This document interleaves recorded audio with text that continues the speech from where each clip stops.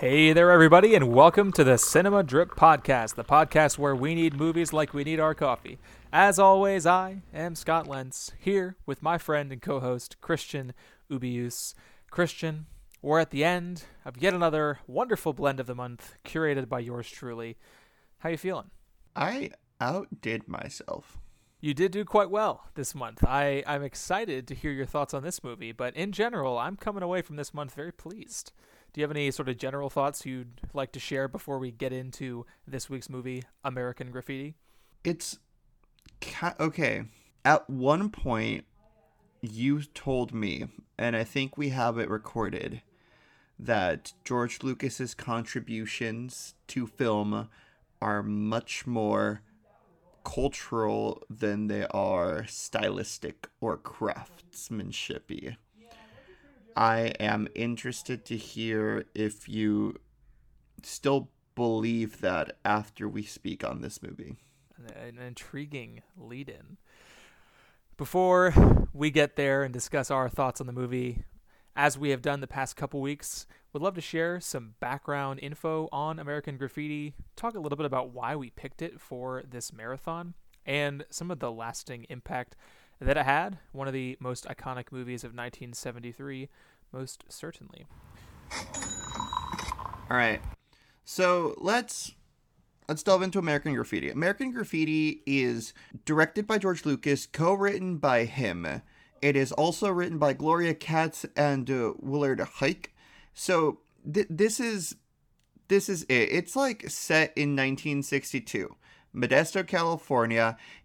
It's the last day before a group of recent high school graduates are supposed to go off to college. And it's just a night out in the town, driving around, listening to rock and roll music, kind of wondering what it is that they've accomplished so far and what it is that they have to look forward to in life. This is George Lucas's second directed feature after the THX 180, I want to say. THX 1138 or 1138, I'm not sure how you say it, but yeah. Sure, that one. And this came right before Star Wars, which is 77, I want to say. Little genre picture, Star Wars. Yes, that was 77. Here's the thing. American Graffiti is the first movie of George Lucas's, the second being Star Wars. The first of his to be nominated for Best Picture alongside Best Director. So it's an ensemble film and not plot-driven at all, which is kind of interesting to think of this as a precursor to Star Wars, considering that Star Wars is all plot. Not that it's not heavy with characters, but let's kind of start there. What influences do you see in the scope of George Lucas's filmography and his contributions to pop culture that first manifested themselves in American Graffiti? Because we have greasers and rock and rollers just hanging around, cruising around, doing chicken races, and not much else. Yeah, I'm glad that I've finally seen American Graffiti because, as you alluded to, it's very different from Star Wars. It's extremely different from Star Wars, and yet it's still an influential movie. And we each, in our texting before recording here, shared a couple movies we thought were, if not one that you shared that I have no idea if it was directly inspired, but one that I shared that is absolutely directly inspired, because the movie that I mentioned to you is Dazed and Confused by Richard Linklater, which if you've seen Dazed and Confused, then you've seen American Graffiti 10 years later. Dazed and Confused being shot in the 90s but set in the 70s, just like American Graffiti was shot in the 70s but set in the 60s. And it's a very, very similar movie in terms of the key date, whereas Dazed and Confused is, instead of the end of the summer, the first day of summer, and following students of different ages. Dazed and Confused follows seniors or who just finished up, as well as 8th graders who are becoming freshmen, and American Graffiti follows mostly seniors who've just graduated, but also some students who will still be hanging around. So that's the clearest inspiration that I can see in terms of influencing this movie. But one thing that is interesting about American Graffiti when thinking about Star Wars is that American Graffiti traffics in nostalgia. It's George Lucas reflecting on his own life, growing up in Modesto and exploring some of the things he felt at the time now that he was older. And Star Wars, of course, not necessarily nostalgic in the 70s because it was brand new, but now is a franchise for which I and probably a billion other people have nostalgic feelings for. So it's interesting that he made a movie very much about this sense of nostalgia he had. It was his direct film before his franchise that he would spawn that now traffics in nostalgia itself. All right. So let's think about it also. I'll go into some rough definitions of hangout movies in a second, because this is the definitive hangout movie, as in the one that probably came before any of the other hangout movies we see now. Let's look at just the inspirations in George Lucas's filmography. This is a movie where if you do not enjoy being with the characters, you will not like this film. That is kind of quintessential. Wanting to be friends with, wanting to just spend time with the atmosphere that this movie created. And I think that's one of the clearest and most direct lines of similarities that we can gauge with this and Star Wars itself.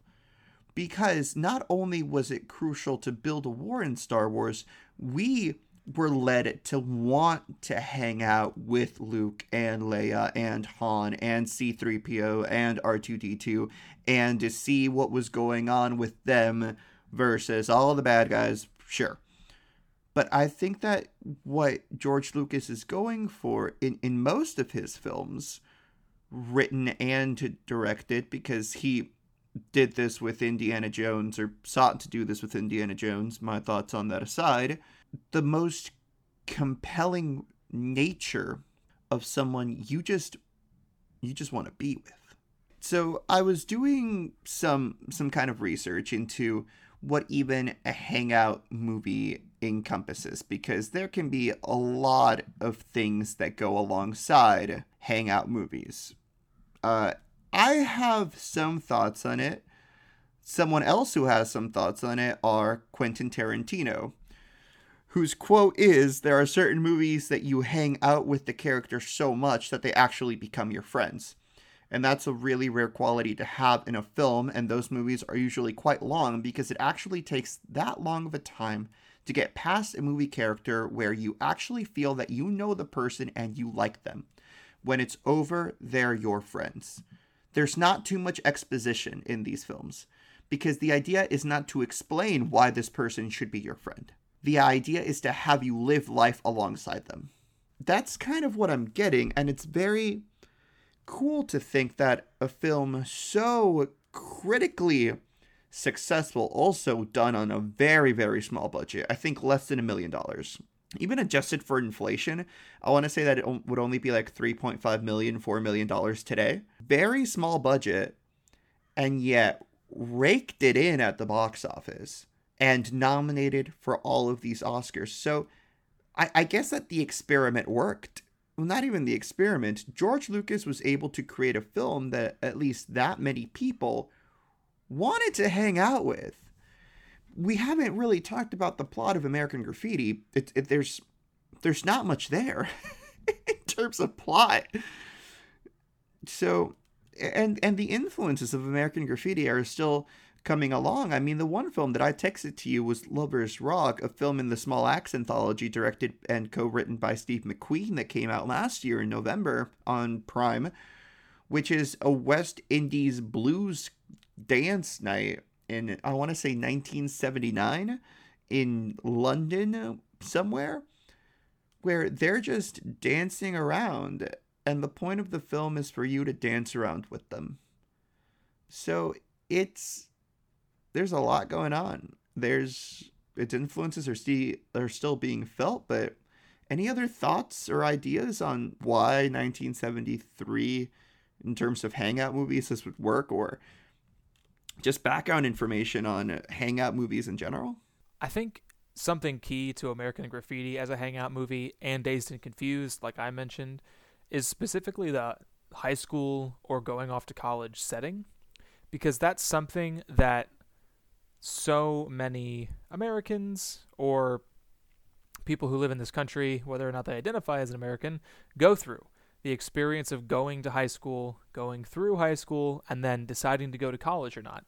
And I have no idea how popular the idea of a high school movie was before this time, 1973, but obviously high school movies have become a dominant genre in American movies. From John Hughes in the 80s, 16 Candles, The Breakfast Club, to more of the raunchy comedies in the 2000s with Superbad and there's a million other options. They're all failing to come to mind right now, but even some of the more dramatic so many options, that I can't remember. So many that I can't think of. One that came to mind for some reason, it's a movie I haven't seen, I have no idea why it came to mind, was I Love You, Beth Cooper, a movie that barely anybody saw. I have seen I Love You, Beth Cooper. Go. It is a hangout movie. So... And even more on the dramatic side of things, I think of The Perks of Being a Wallflower, which is such a high school movie to watch when you're in high school. I have no idea what I would think if I watched it now, but I loved it in high school. High school is just an important time in a person's life in the USA, and so making a movie set in that time period of a person's life is almost evergreen in that we can all relate, we can all look back, and there are things that I absolutely cannot relate to from this high school experience because I had a cell phone in high school. I didn't drink a drop of liquor in high school. Whatever. There's a million things. I didn't race in high school. There's a million things I didn't do, but there's still so much that I can connect with because I've But you were in a transitionary period. Yeah. I can, it's true. I can connect with some of these feelings regardless. So again, I don't know if if George Lucas invented this genre, so to speak, but that's part of what makes American Graffiti an evergreen movie, one that we can always relate to, because it's one of these early high school hangout movies that are easy to rewatch and easy to return to. I will attack that in a second. It's only easy to rewatch if you actually want to spend time with these people. It's not easy to rewatch if you care. If you don't like them, you will never see this film again. And that's kind of the point, though. There's no plot there to keep you interested if you hate the characters.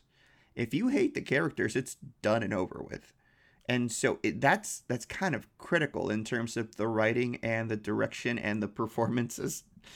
Because it's not like one can compensate with the other. Any part of that fails, and you don't really got something. But I will digress that. Looking forward to unpacking it shortly. Are you ready to move on to a couple of fun facts? Oh boy, am I ready to share some fun facts. I love that we're making time for this now. It really just brings me joy to get to share these about the movies we watch. I am going to start it off with a fun fact related to my personal favorite actor who appears in this movie, Harrison Ford. He has a small role as Bob Falfa, great name. And apparently he was asked to cut his hair so he could wear it as like a flat top, and he refused. So he wore a hat instead of cutting his hair. That was their compromise. Love Harrison Ford. Harrison Ford was pushing 30, or maybe exactly 30 when he appeared in this movie. Yeah, I don't think he's supposed to be a high schooler, though. No. Maybe he's like supposed to represent a college dropout or something? Maybe. Or like a high school dropout, someone who never went to college and just kind of stayed behind it.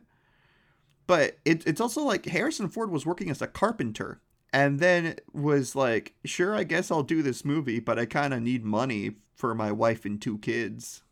It's true. He really had a rebound there, going from tiny bit parts in terms of his acting career into carpentry, coming back to American Graffiti, and then obviously becoming one of the biggest actors the world has ever seen. Good job, Harrison Ford. All right. So another fun fact, George Lucas kind of made this movie out of spite, which is amazing because so his first film, THX 4 different numbers, was said to be not engaging with the audience enough. And so his wife and Francis Ford Coppola of The Godfather fame and Apocalypse Now fame also told him like, "Hey, if you're going to make a movie, like the audience should care." And so George Lucas was like, "But anyone can do that." And so decided to make American Graffiti, proving that he could do that. He could make people care about the, I was going to say plot, but like whatever little there is of plot, and also those who are inhabiting a world. Our guy George Lucas, making movies out of spite. You gotta love it. Francis Ford Coppola produced this movie, and in terms of other fun facts, I also saw that the studio increased George Lucas's budget from 600,000 to 700 whatever thousand it became because Coppola signed on as a producer. So big thanks to Francis Ford Coppola as well. He made The Godfather, and people were willing to give him money to do anything. Any other fun facts for you, Christian? I got a couple, but I don't want to dominate the court here. There's a great fact about this movie and Elvis. So this movie had so many different rock songs that were correct about the era.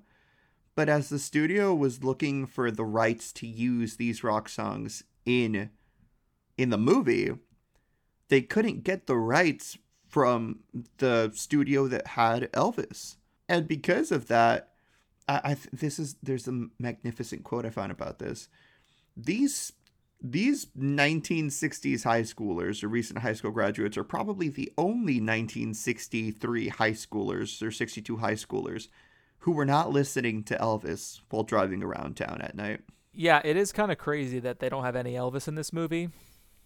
It's the behind-the-scenes story affecting what ends up on screen. Okay, last couple. I have to indulge myself, but number one, shout out to George Lucas. The budget was so small, he wasn't really able to pay all the crew members, but he offered to give them a credit instead. And apparently, that wasn't always the thing to do at the time. It was transitioning from the old Hollywood practice of just giving department heads credit.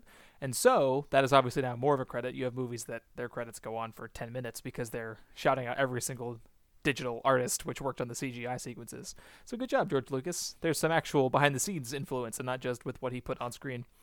And also, the THX 1138, his first movie, is the license plate for John Milner, one of the characters in this movie, if you didn't pick up on that. They were, last fun fact from me, they were kicked out of the first city where they were filming. People complained, like they had to shut down streets, businesses were angry, someone was caught like growing pot. The town was like, "We don't want you here anymore." So they moved to like a town 20 miles north. This was not filmed in Modesto because also George Lucas was like, "Well, Modesto has changed too much in the past 10 years. I don't want it anymore." And so it wasn't filmed there. So unfortunate. There's stories about Harrison Ford and the other young actors getting drunk after filming, and I didn't know somebody actually grew pot though. That's pretty funny. The thing about fun facts that's fun to share is obviously they're fun facts, but it also does provide a little bit of the sense of the context around this movie, whether it's George Lucas giving people credits and that it helping to initiate a change in Hollywood, or stuff like people growing pot behind the scenes, showing you the raucous atmosphere that the actors were building. But we digress, because it's time to share our thoughts on this movie, Christian. Been telling you all day. I'm excited to hear your thoughts on this. I honestly didn't know how you would come out of it. So you have curated this blend, which means you have the opportunity to now ask me the opening question. So you get to hear my thoughts first before we hear from you. All right, Scott, here is your opening question. This is a hangout movie. There's nothing else to this film except a place where people want to hang out, whether it's the characters hanging out with each other or the audience hanging out with those characters. Now, did you find yourself, after watching this film, wanting to hang out with the likes of Kurt and Toad and all of them? Or did you not? Were you like, well, they're fine. I'm going to spend my time somewhere else. And also, lastly, what made the audience of 1973 want to hang out with these people too? So, first things first, did I want to hang out with these people? I honestly don't know if I would want to hang out with some of these people. I would definitely want to hang out with Kurt. He's my speed. But otherwise, I'm not entirely sure. John Milner's the kind of guy who intimidated me when I was in high school. You don't want to hang out with John? What's wrong with you? Steve Bolander seems like kind of a frat boy in the making. You don't want to hang out with legendary film director Ron Howard playing one of his earliest roles before he became legendary film director Ron Howard? And Terry the Toad. I would probably have been friends with Terry the Toad, let's be honest here.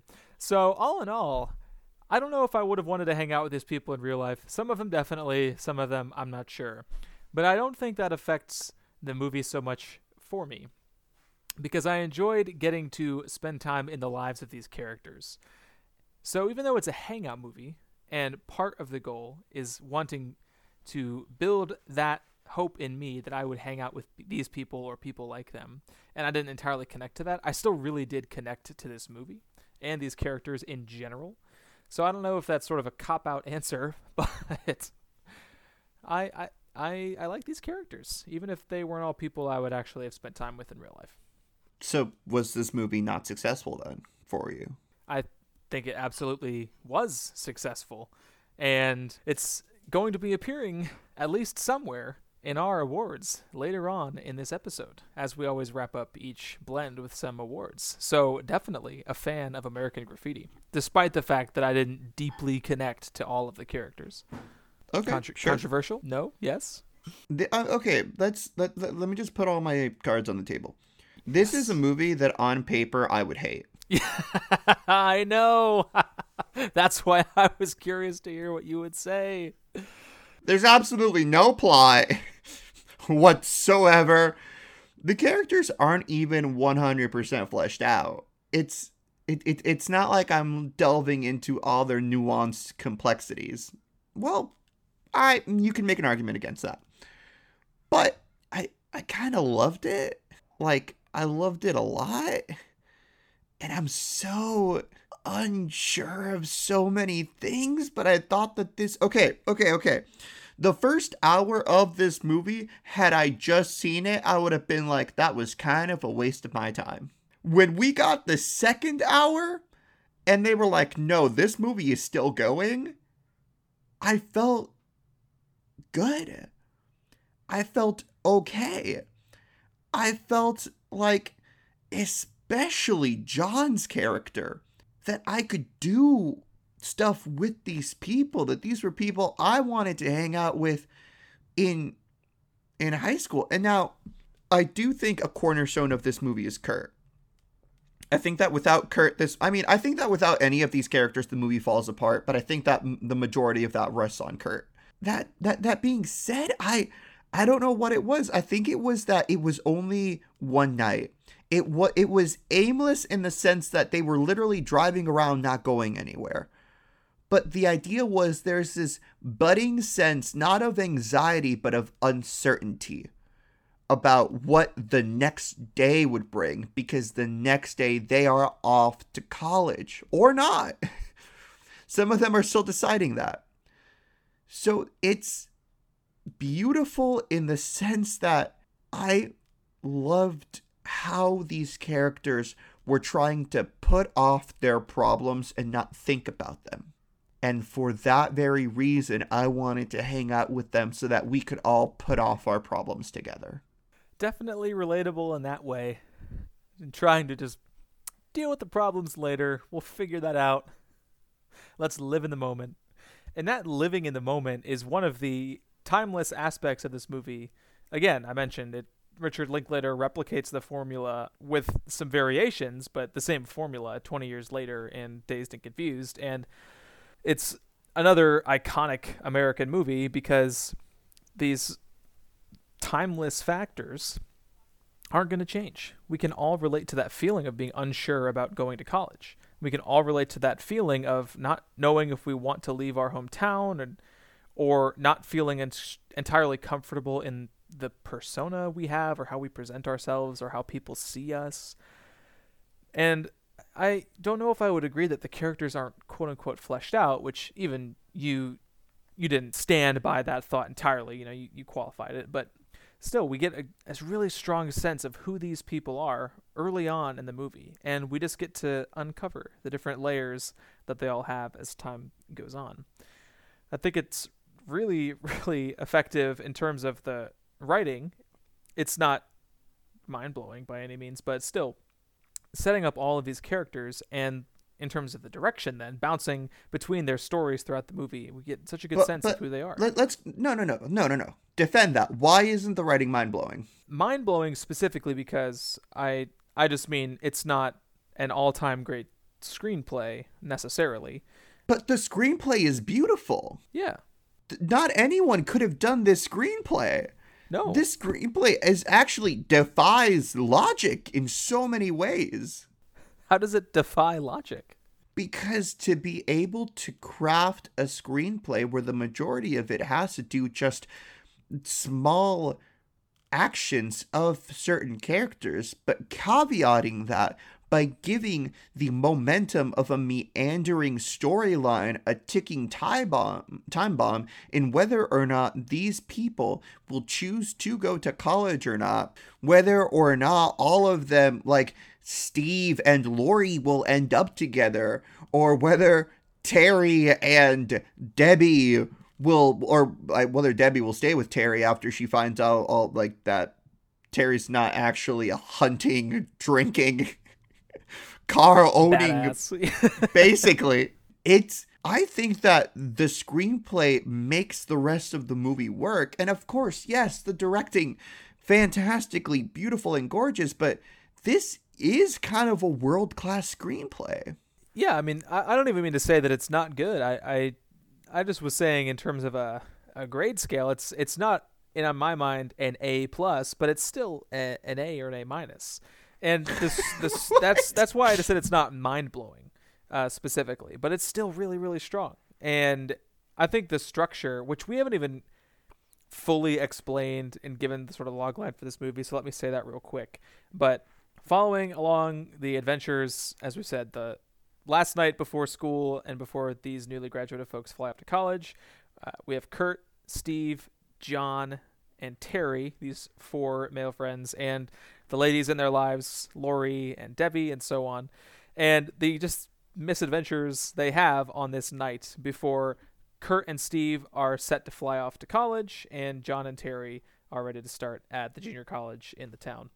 What I didn't know going into this movie was that they split up and each go on these different adventures. So Kurt tries to find this blonde woman that he sees, hoping to have one last romantic fling before flying off to college, but he himself is struggling with the question of will he or won't he go.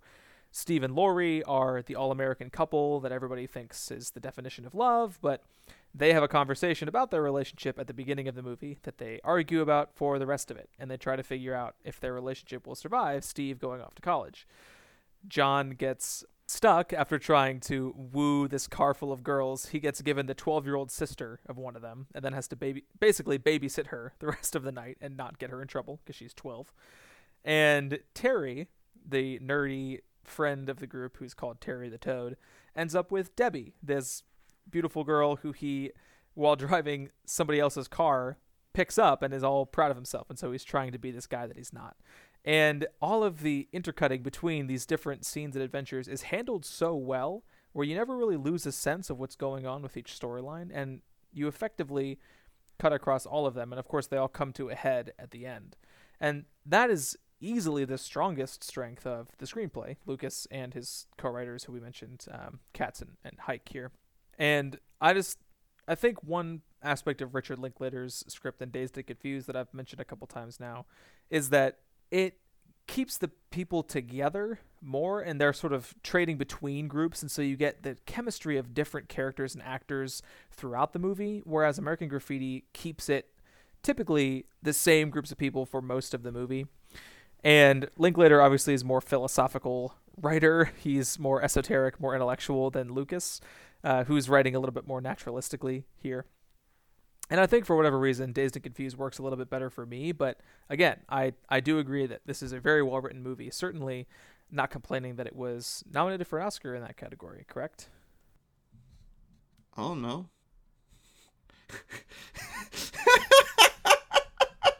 All that about the writing, and you don't even know if it got nominated for an Oscar. It has to do with more than Oscars, bro. Yeah, it I was. It was. Okay. So, okay. All right. Which storyline do you think was most compelling? That is a good question. And it's hard to say. I don't even know which storyline I like the most, because what's coming to mind right now is kind of the bits and pieces that I didn't like as much. Kurt gets essentially kidnapped by greasers in a gang, and I don't know how I feel about their misadventures. Steve and Lori argue and get back together and argue and get back together all night long. John is saddled with 12-year-old Carol, and sometimes their interactions are really funny. Sometimes they're a little creepy, I guess. And Terry the Toad, he has Debbie. And if I had to pick one, I might go Terry. He's a wonderful nerd living the night of his dreams, and of course it all goes wrong. And I can relate to being a wonderful nerd. So maybe Terry and Debbie are my favorite there, but I didn't really suss out which storyline was my favorite. What about you? For sure, definitely John. And Big John and Carol guy. Because Carol's like 12 or 13 and gets stuck with this 18-year-old. Well, basically he gets stuck with her and is driving around, and she's not wanting to go home. She wants to ride around with the big, strong 18-year-old guy. And he's like, screw my life, man. I don't want to have this little girl near me. I want to race my car. It's a movie that takes all of the nuances of high school experience of I like doing this, so I'm going to do it, and just releases them into our conscience. Let's not think about whether or not we're going to be successful in life, or whether or not we're going to stay with the girl, or whether or not we are going to have the money that we need, or whether we're deadbeats or not. Let's just live. And it's not living forever. If this movie were to have dragged on for many days, in the sense of if there was no ticking time bomb of we're only here for a night, I would have hated it. I would have absolutely hated it. But there's this, at the forefront of my mind was always this idea, this is going to end. This is going to end for them. And that ending shot and that ending scene where they're all gathered together at the airport is both wonderful and also one of the saddest things to behold. I don't really know what else I can say about this movie. I mean, I can, through its iconography, it's gorgeous. The cars here, the muscle cars here, are fantastic to look at. With such a small budget, I'm so surprised they were able to evoke the 60s in such a realistic way. These things cost money, let alone getting the rights to the songs, let alone shooting on location. They got local owners of muscle cars to lend their cars for the movie and just paid them like $20-$25. And now those cars are famous forever, and those people had $20 in 1973. I am trying to think if there's anything else we can actually say about the movie. I have a couple things I wanted to get your thoughts on. So Lucas was, as we said, inspired by his own high school experience, and specifically about the idea of cruising, which, if we didn't do a good job of explaining this, basically high schoolers hanging out in this day and age, they would all get in their cars, they would go for a drive, and they would just see what happened.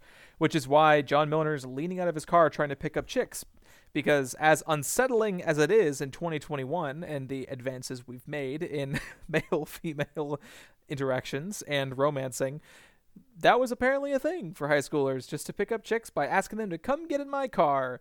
People would drive and hang out with different folks, jump into different cars, go to different restaurants, go to different events, things of that nature. So in terms of the cruising experience specifically, which was already gone by the time Lucas is making this movie, just a a quick quote that I found online was him saying he felt compelled to document the experience and what his generation used as a way of meeting girls. Like, that was part of his desire to make this movie. How much did you connect with specifically the cruising, or was it more the characters and the friends we made along the way that helped you enjoy this movie? I think that the cruising was kind of an integral part because there's a lot of people getting kicked out of cars and people getting put into cars. It almost felt like you were in a certain dimension, and as you left your car, you were transported to another one. Each car was its own specific cog, and you were looking to see how all of them fit into the machine. So I thought it was great because the best way to describe this movie, and I think that no movie I've seen does it better than Ferris Bueller's Day Off. It is a breath of fresh air. It is a relaxing time. I just want to be here. I just don't really want to do anything else. So, Also a hangout movie, just reserved to 3 people, one of whom is maybe an imaginary friend, although I reject that theory. Something else I think, even if we can sum up part of Lucas's aim based on that quote, another reason that high school movies like this can be successful is that they function as documents or time capsules even of a certain day and age. And there's something to connect with about getting to see the experiences of essentially, I guess this is a little bit after my grandparents' time growing up in high school. I think my grandparents would have been in high school in the 50s, but again, early 60s, maybe it's close enough. This is how my grandparents would have grown up and done high school. It's one of the joys of the movies is getting to discover different time periods, different ways of doing life, even though we can't visit them or we're not watching a documentary. So in terms of the time capsule nature of it, was there anything particular about this time period? I think the ending especially sums it up really well. It's kind of provocative, but anything else about this time period that felt important to you, not just in the hanging out, but, oh, this is an important part of the American experience or something of that nature? I think that it best comes to mind when I think about Steve and Lori's relationship. That there's this idea where you think the end of the world is literally based on whatever decision you make at the end of high school. That you're going to throw yourself into it, and if you don't do what's right, or you don't stay with the girl, or you don't stay with the guy, or you choose to go to college instead of stay, the rest of the world falls apart. And it's that over romanticization of how no other time in your life will carry the weight that you have right then and there when you're 18 that was captured so well.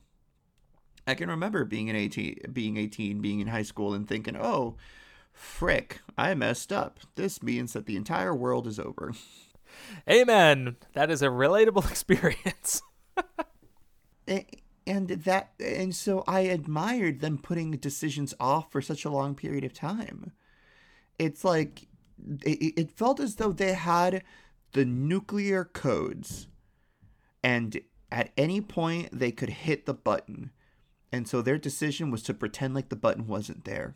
That's where I'm going with it. American Graffiti, fantastic. Ensemble Agreed. cast, fantastic. Direction, fantastic. Screenplay, fantastic. Let's just move on to the awards, Scott. Yes. It's time. It's time to get into the awards for the 1973 Blend of the Month. Before we do, just a quick reminder, if you did not have a chance to watch American Graffiti, it and the sequel, More American Graffiti, are both streaming on HBO Max. So check it out there if you haven't had a chance yet. So, Christian, I now turn it back to you. You curated this month for us, and you did an excellent job of it. Now we shall talk about the awards that you have come up with for us to award to these movies. So, go ahead and introduce our first category. Most iconic or influential scene? Most iconic and influential scene. That's a really good question. As we talked about, each of these movies were so influential for different reasons. And when I step back and try to think about a specific scene that was extremely influential, I actually went with something from Enter the Dragon.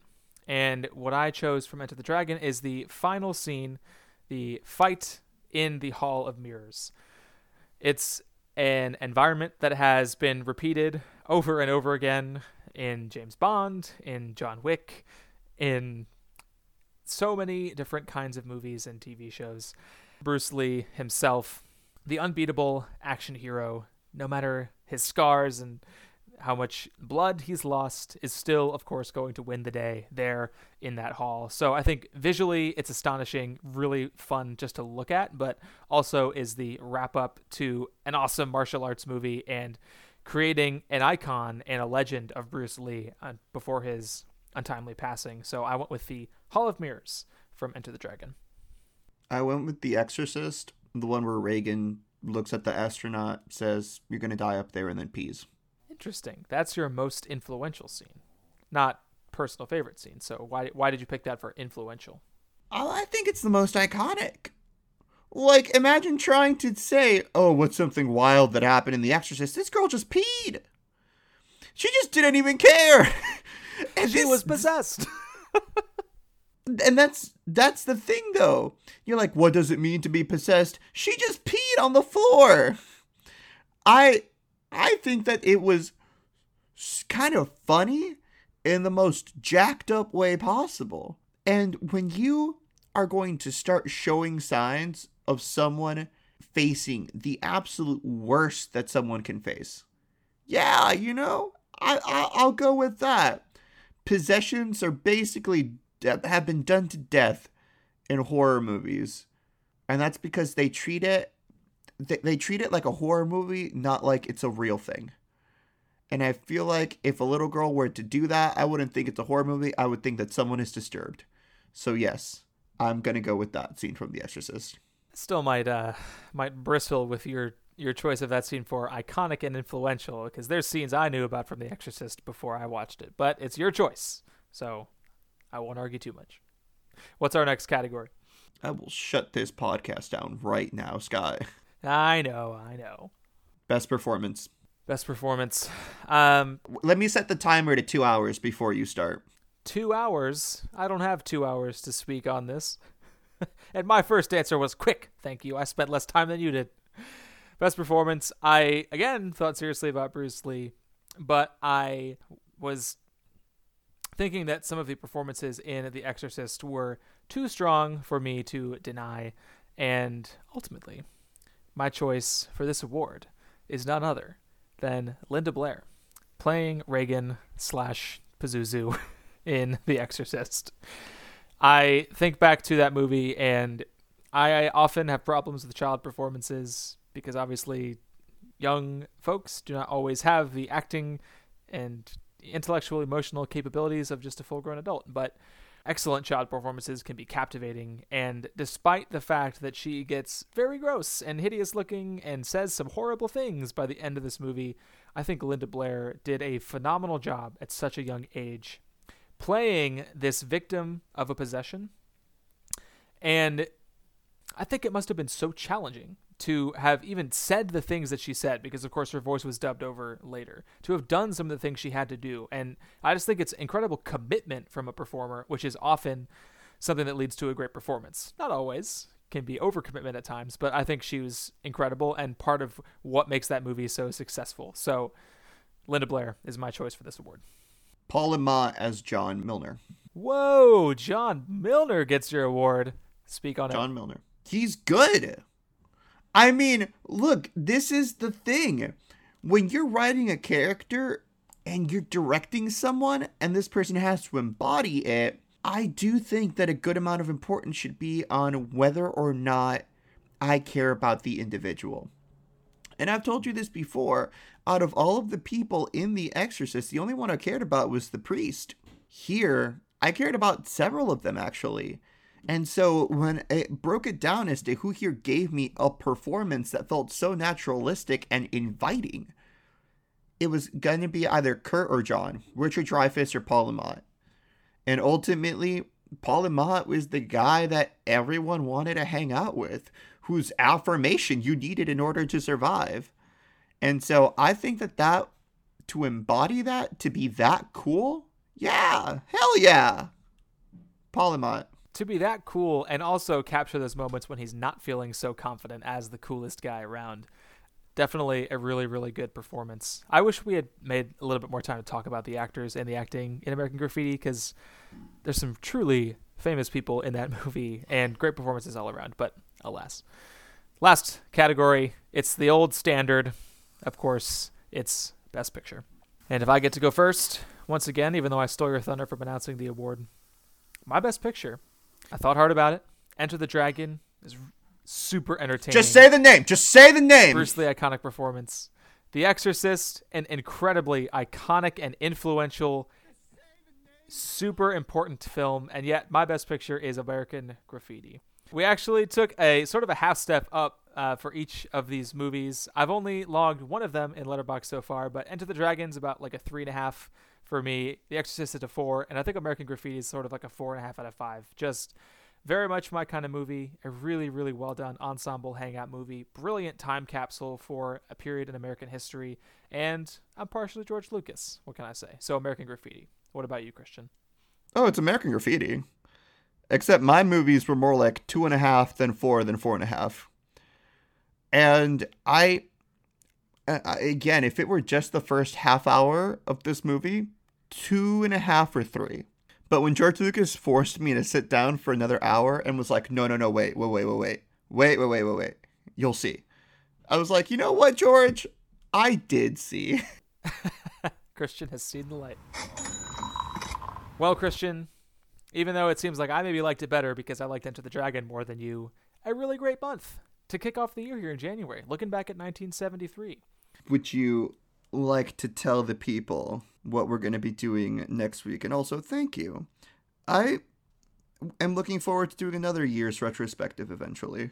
It will be fun. We should stay in the 70s, obviously. It's an incredible decade for the movies. Next week, we get to another streaming recommendations episode. It's been a while since we did one of the classic streaming recommendations episodes with 4 movies, 2 for looking back, 2 for looking ahead. So I'm excited about that. To guide us as we look back, we'll be recommending 2 ensemble movies to honor American Graffiti, our Best Picture for this blend of the month. And to look ahead, we're not going to spoil what the February blend of the month is going to be, but we will be recommending a movie directed by Robert Zemeckis. There's your hint. A movie directed by Robert Zemeckis. With that, thank you so much if you have reached this point of the show, because it means you listened, and we sincerely appreciate it, folks. If you wouldn't mind, there are some things you can do to support the show.